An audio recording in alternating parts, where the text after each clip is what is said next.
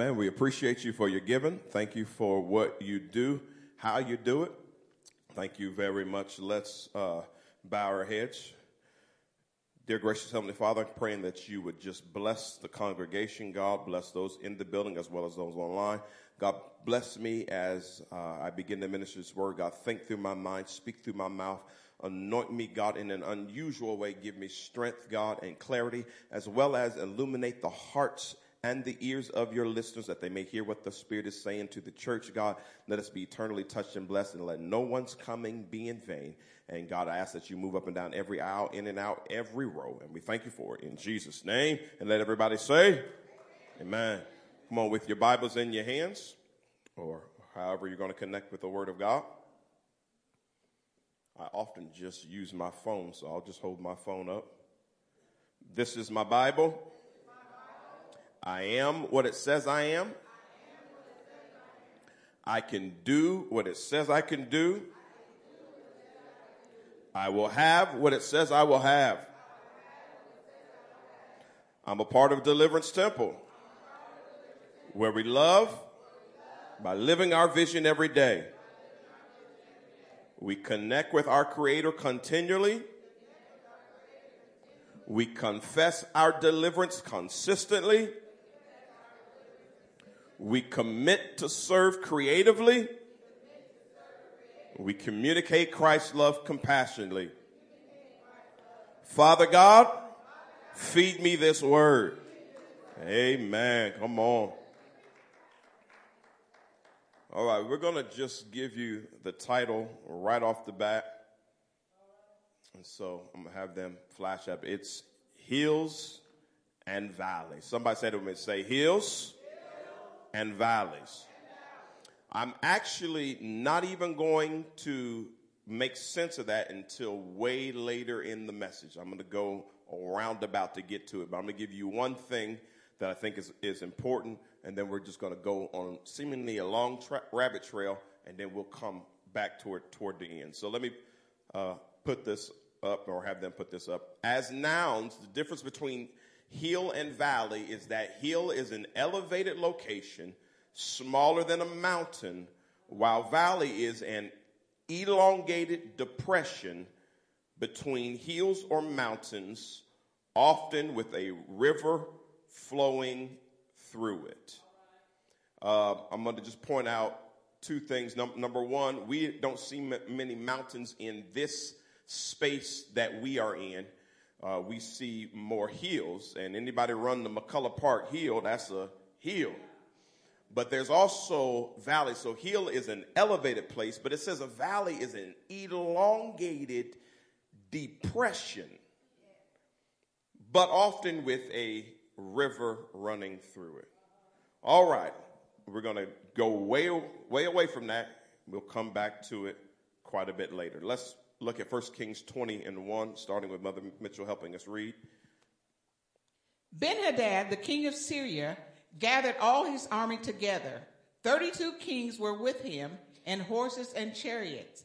And he went up and closed in on Samaria and fought against it. Just some quick background for you. When after Solomon's went off the scene and he kind of messed up, he didn't do what he needed to do, then there came two kingdoms that showed up. It was the kingdom of Judah and the kingdom of Israel. So at a certain point in Kings, you will see that they start saying Israel and Judah, but it's not the same. Judah was the southern kingdom. Israel was the northern kingdom. Judah's capital was Jerusalem.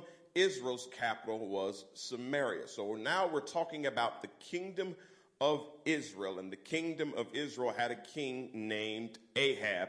And so this is the time of Ahab, and in this time, there was an enemy that comes to attack Israel, and now we're going to read. It was an enemy from Syria. Let's read verse 2. And he sent messengers into the city to Ahab, king of Israel, and said to him, Thus says Ben-Hadad. Verse 3. Your silver and your gold are mine. Your best wives and children also are mine. Verse 4. And the king of Israel answered, As you say, my lord, O king, I am yours and all that I have. One of the things we know from scripture is that Ahab was one of the weakest, wishy-washiest king in scripture.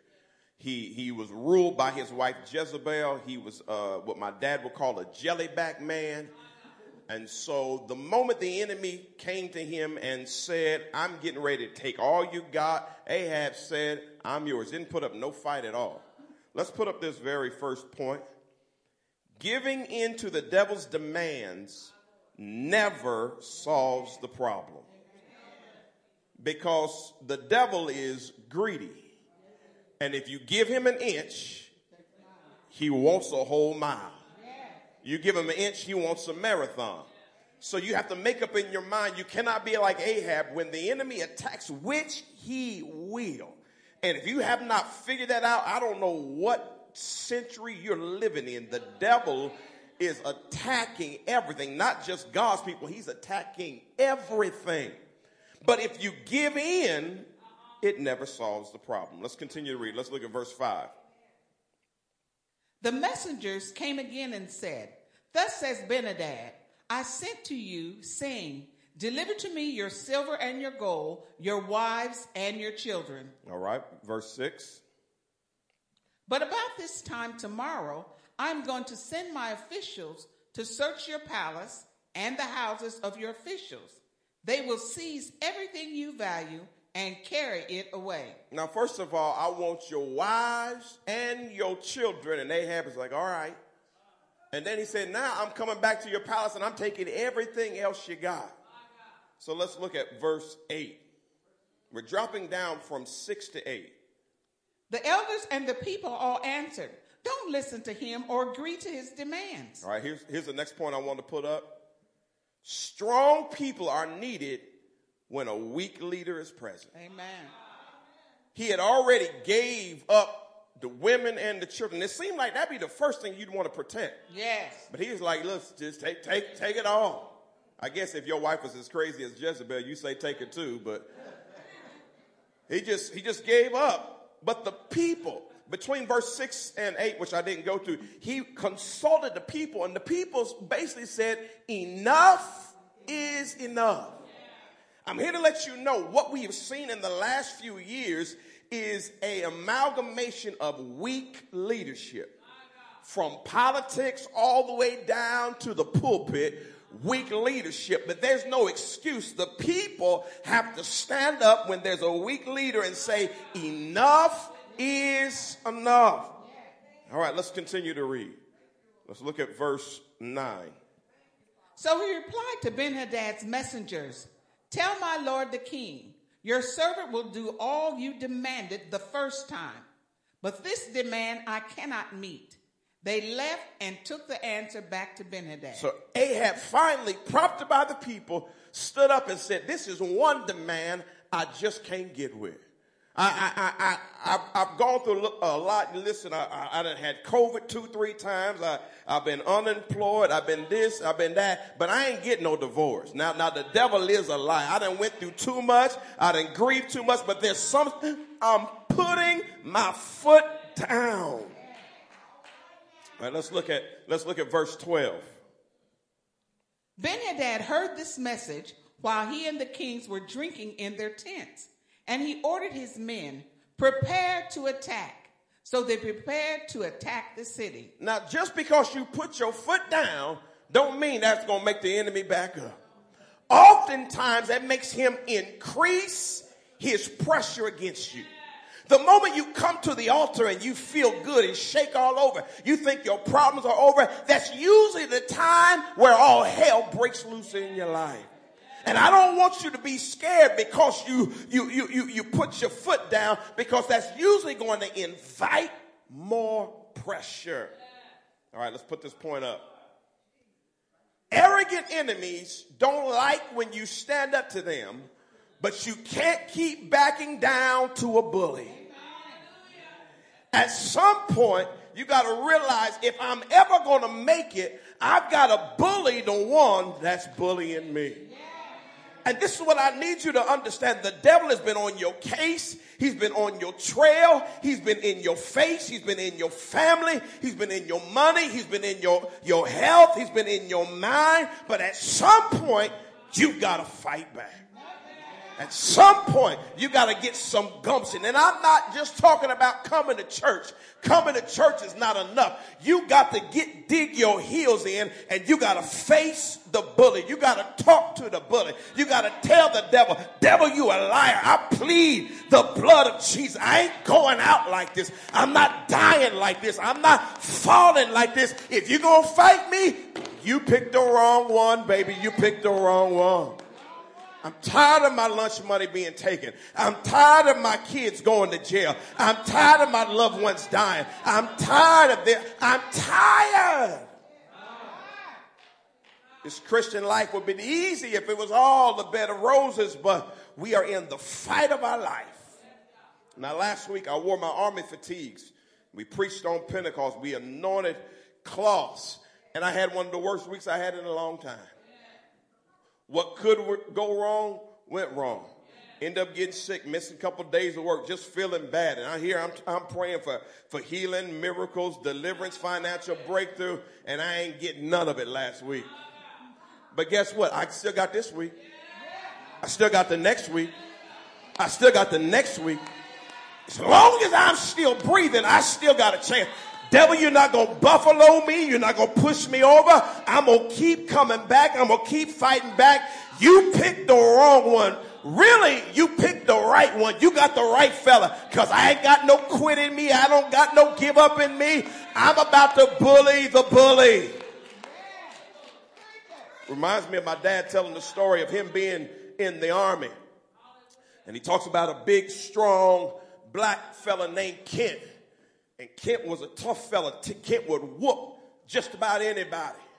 But there was this Italian man, and this Italian man got the gumption to challenge Kent.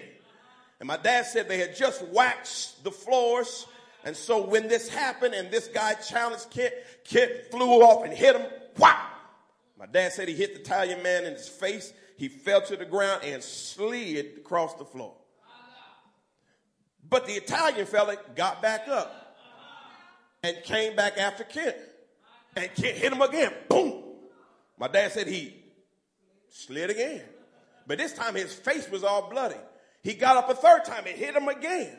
The fourth time he got up, my dad said Kent had fear in his eyes. And Kent said, get him.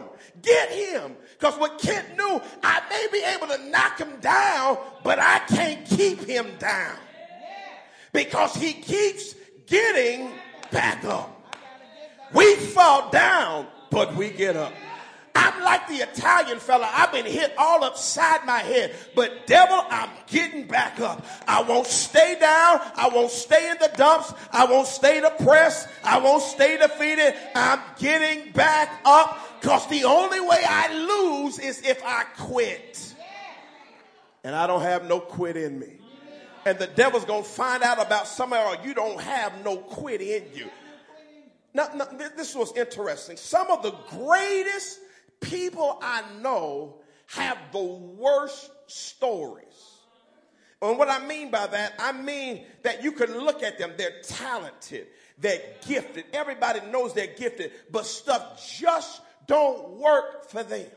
Have you ever seen less gifted people seem to get doors open much quicker than people who really have the talent, really have the gift, really are good, really are godly? I've seen preachers that wasn't worth a dime that could preach to thousands of folk. Sleeping with anybody, woman and man, and still can command 5,000, 6,000 people to come hear them preach. And you got another fella that's just really living the best he know how, got all kinds of revelation, and only can get 7 people to come listen to him. It don't seem fair, but guess what? The tables are turning. Let me keep on reading. Let's go to verse Kings 20 and 13. Now, but before you read it, somebody just say my tables are turning. Oh, I said it, but I just felt it in my spirit. I know doors have been closed in your face. I know you've been disappointed. I know you've been overlooked. I know you've been cast down, but the tables are turning. The folk that are in power now are going to be on the bottom. The last shall be first. Yes. I didn't mean to go here. This is not in my notes, but I need just about a few people. Let me see what I can do. Where's some of those? Let me get little Malachi and I don't forgot your name right now. Yeah, come on. Come here, Malachi. I need both of y'all. Will y'all come up on stage for me? I love my little helpers. Yes. All right. What I want y'all to do, I want y'all to do what I want y'all to look like this with me. You see, we all looking this way. Okay, guess who's in front? I'm in front. But let's turn. Hallelujah. Now the last one is in front. The smallest one is in front. Yes. The biggest one was in front, but when the tables turn, the smallest one is in front. Go ahead. I'm good. Give me a 5, fella. Give me 5, girl. You might be the smallest one in your family. You might be the brokest one, but the tables are turning. I'm here to let you, the tables are turning. They used to laugh at you. They used to lie on you, but the tables are turning. Things are shifting, and they're shifting in your favor. But guess what you got to do? You got to get back up again. Scripture says a righteous man falls 7 times, but he gets up 8. All right, let's go to verse 13.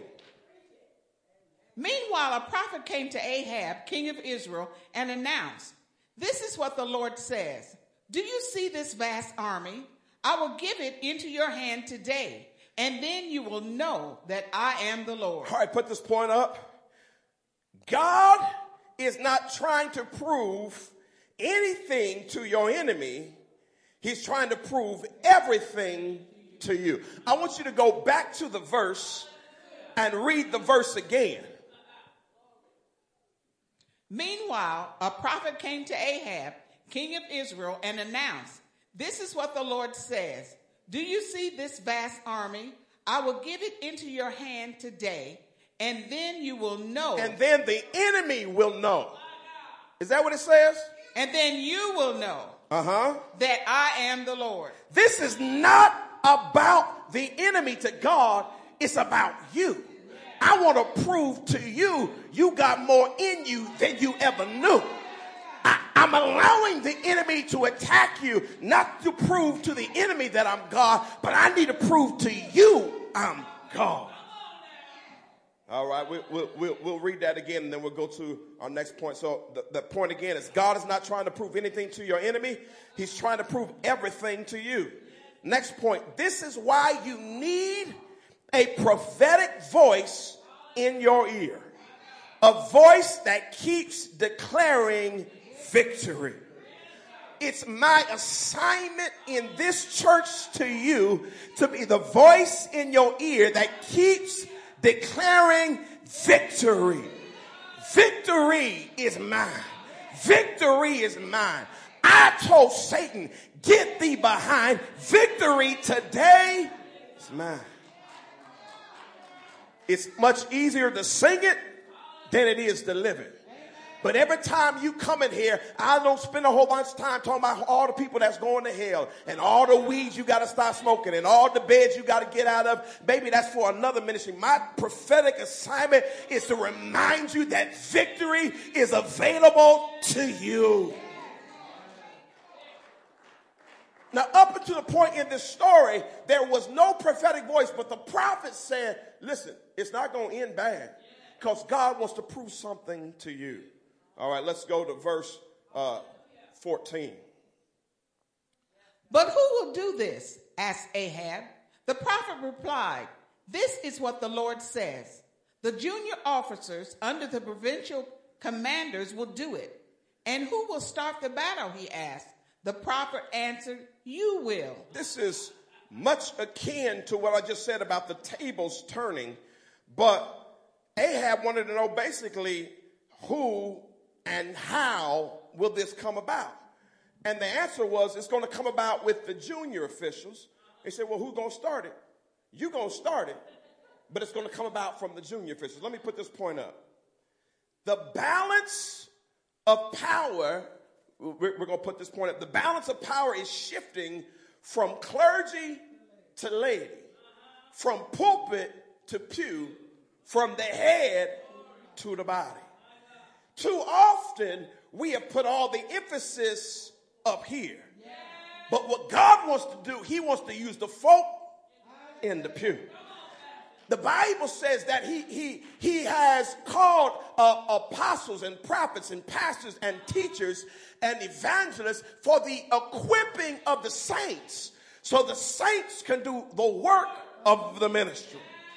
No longer will it be when you bump into somebody at Aldi and they have a withered hand that you go and say, let me call my pastor so he can pray for you. But you will have the power to pray for them yourself. Because the balance of power has been out of balance. It's been too much focus on the pew, on the pulpit, on the popes, on the bishops. But really the work happens out there. Yeah. And remember, Ahab was a weak leader. God said, I'm going to let you start it, but it's the junior officials. And I'm not just talking about that, but I'm also talking about some young folk going to rise up. Not all our young folk going to get hooked on dope. Not all our young folk going to end up in prison. Not all our young folk going to lose their way in college. God's going to start arresting some of our young people and raising them up to do a work for the Lord. And you old people, don't be mad. Get out the way. You can start it, but the work is going to happen in somebody else. And that's what I love about the older members of our church. The moment my dad handed me the pastorate, I was always told that the old folk gonna fight you the most. But the old people in Deliverance Temple, they was my biggest cheerleaders. They was with me. They gave me strength to move forward. We got to raise up a leadership that is not about the big I's and little U's, but we're all in this together. I may start it and you may finish it, but at the end of the day, we all get the championship ring. Listening about a month ago to a young man who, for those of us who understand basketball, he was a very, very good player, and he could start for any team. But one of his coaches said, I think you'll be better coming off the bench, which means you won't be the first five to play. You're going to be called the sixth man. And he ended up winning an award called the Sixth Man of the Year award.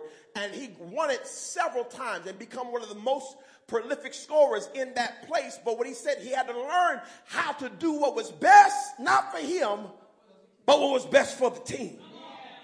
I may be talented enough or anointed enough to be out front, but if the team needs me to come from behind, I'll come from behind. If the team needs me to volunteer, I'll volunteer. You ain't got to call my name out. I don't need a title. I don't need no anniversary. I don't need nobody doting over me. What God has for me, it is for me. I just want to do what's going to bless the team. So the junior officials, all right, let's read 2019. The junior officers under the provincial commanders marched out of the city with the army behind them. So they were in front. The junior officers were in front. The army was behind. Go to the next one, verse 21. And each one struck down his opponent. At that, the Arameans fled with the Israelites in pursuit. But Ben-Hadad, king of Aram, escaped on horseback with some of his horsemen. Oh, the bully got to running. When they stood up, the bully had to run. All right, let's look at verse 21. The king of Israel advanced and overpowered the horses and chariots and inflicted heavy losses on the Arameans. Or Arameans, whatever. It's something. We don't have to know it. That's not important to the point. I don't know if any of y'all been reading the Bible. I don't know all them names. I just know I'm getting the word of God in my spirit. So, wait a second. So we read verse 2019. We read verse 2020. And we just read 2021. Put that up again. We read 2021. Wait a second. Go to the next verse. Hold on. What year are we in? Oh, okay. Read that. Afterward, the prophet came to the king of Israel and said, strengthen your position and see what must be done, because next spring the king of Aram will attack you again. This is what we miss a lot. We get a victory and we think it's over. And this is what 2020 proved to you. The battle ain't over. You may get a victory, but that slew-footed, ugly, backwood, I'm trying to make sure I don't say nothing inappropriate, snaggle-tooth devil, he gonna come back again. That thing you got delivered from is coming back again. So let's put this point up. This will help us. This is a 2022 revelation. Don't start relaxing when you need to be regrouping. Pastor, I finally got off of unemployment. And I got me a good job. And gas prices is so high, I've been working overtime so I can make sure I can make it to my job. And I ain't seen them in 8, 12, 11, 10, 9 months. Because when they should be regrouping, they're relaxing. Here's the problem that God has. Many times when he blesses you with the desire of your heart, you put the desire above him. A lot of y'all, and let me jump on y'all women, y'all love to pray for a man. Whew, and Jesus is my husband until the man comes. You ain't thinking about Jesus. You ain't thinking about DT. You ain't thinking about, all you think about is that man. But don't take what God delivers you from and use it as your idol. You got to know how to regroup. The same God that brought you to this, you're going to need him for the next challenge. Don't get lazy now. Now, that was the verse of Kings 20:22. So that's your 2022 revelation. Stop relaxing when you need to be regrouping. And I, like I said before, I'm not just talking about church service. You need to be regrouping by yourself at home, not just waiting on the messages that God gives me to give you. You need to be having some messages for yourself, for your family, for your wife, for your husband, for your kids, because we are in a war. The worst thing a boxer can do when he wins one round is to go back and forget all that he learned. Because you'll come back and you'll get knocked out. There's people who've been winning every single round and end up getting knocked out. And I know some Christians who are no longer Christians today because they wasn't really paying attention. They wasn't focused. They've been playing the game. But I promise you, this is not the season to play the game. Because like I said, that ugly rascal is coming back again. All right. Now, I ain't even talked about nothing about what I said I was going to talk about. So put up the title one more time. Just to remind them. Go ahead and make it transparent for me real quick. So we was talking about hills and valleys. At least that's what we're supposed to be talking about. And I told you I was going to go around the way, but there is a point to it. Let's go to verse 23. Meanwhile, the officials of the king of Aram advised him, their gods are gods of the hills. That is why they were too strong for us.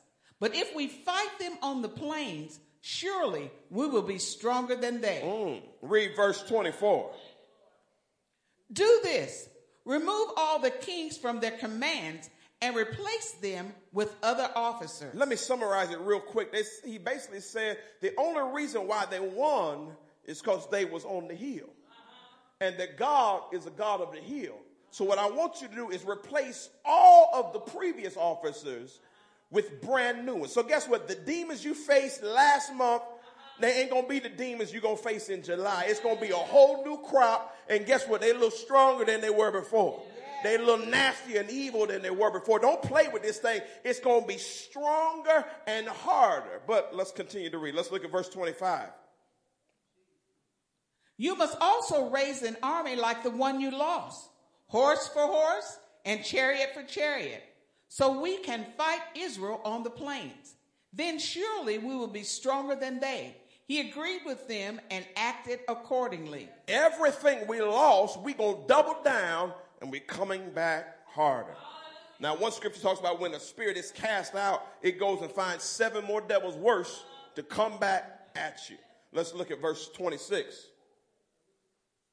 The next spring, Ben-Hadad mustered the Arameans and went up to Aphek to fight against Israel. He came back just like the prophet said he would. Verse 27.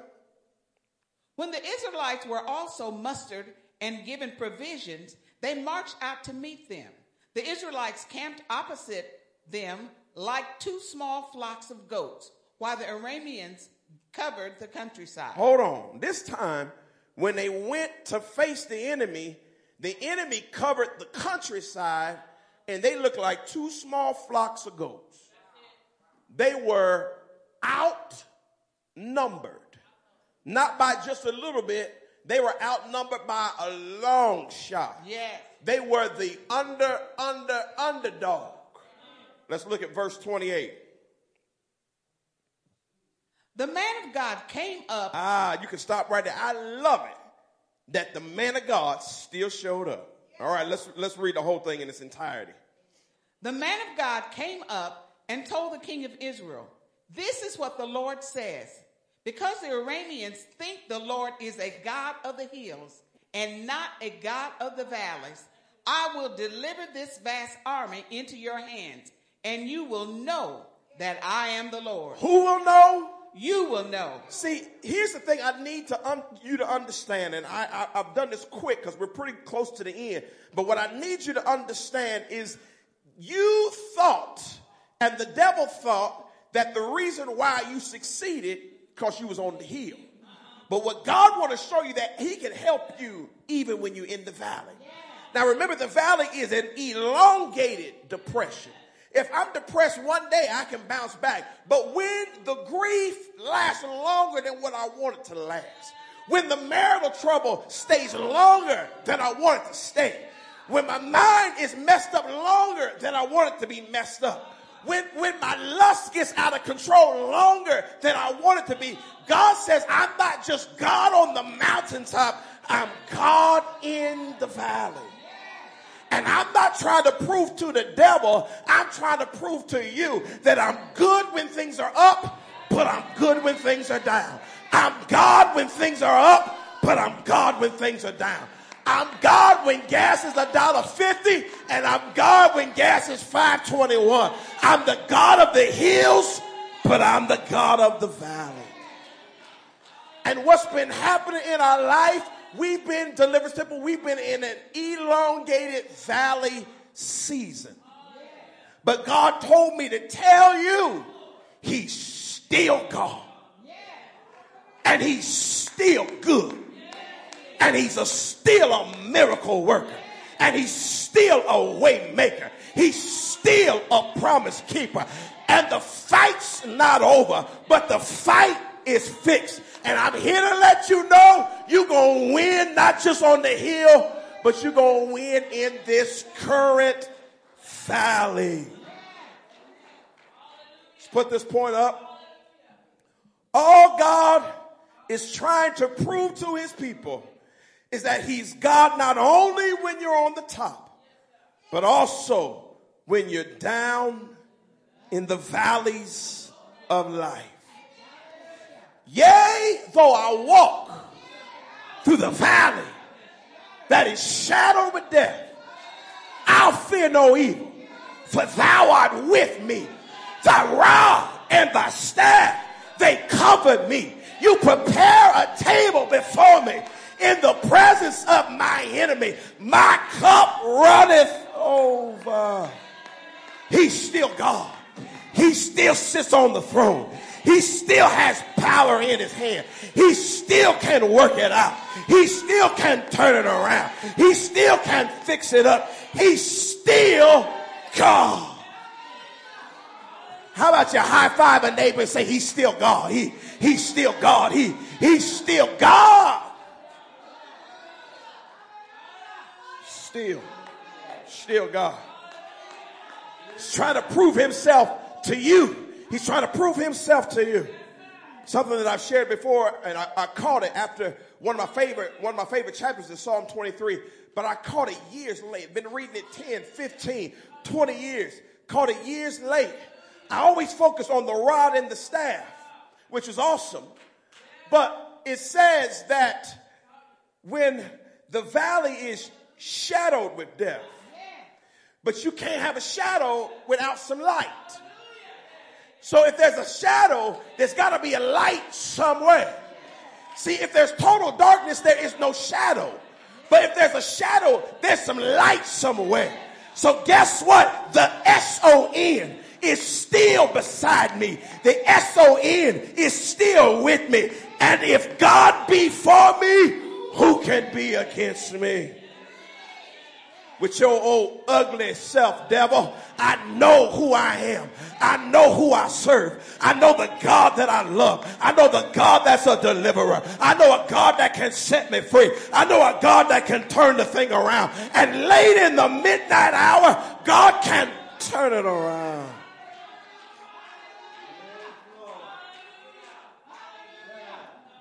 First Kings 20:29. Read this verse. For 7 days they camped opposite each other, and on the seventh day the battle was joined. The Israelites inflicted 100,000 casualties on the Aramean foot soldiers in one day. 7 days they camped.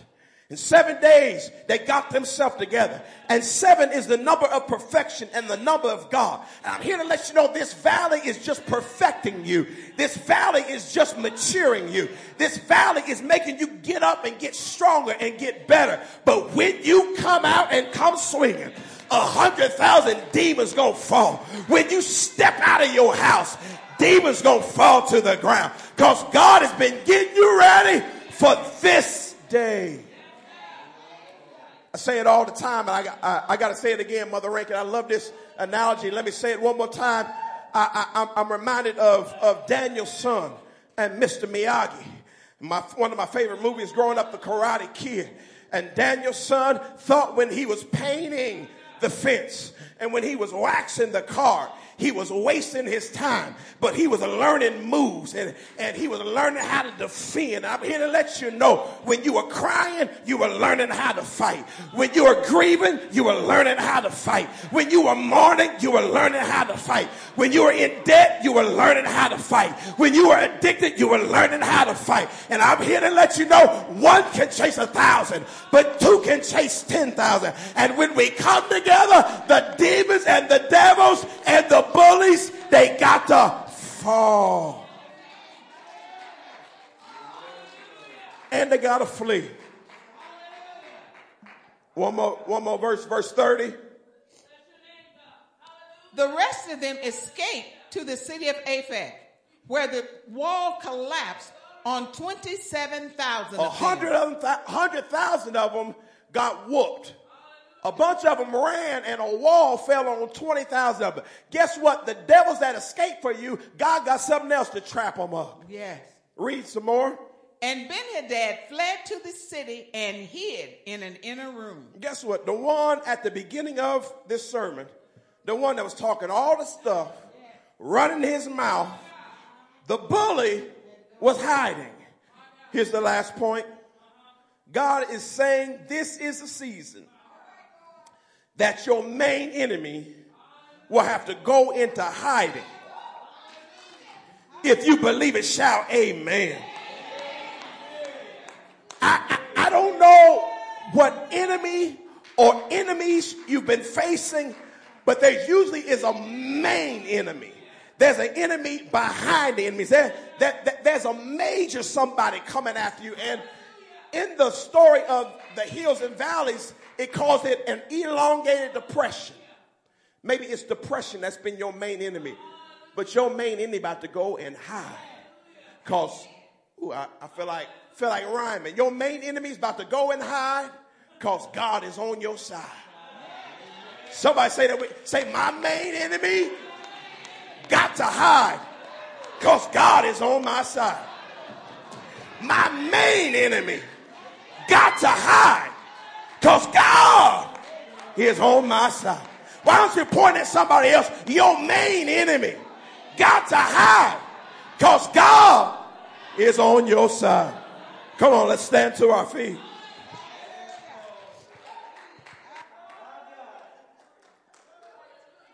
Glory to God. While we were having our staff meeting, all our cameras stopped working. Had a fight to get it fixed at the last minute. Came over here Saturday night to take care of some stuff. There was a power outage in this area, couldn't do nothing. Then at the staff meeting, all the cameras go out. We finally get everything together, but we have a main camera that's been missing this whole service. Because the devil always trying something.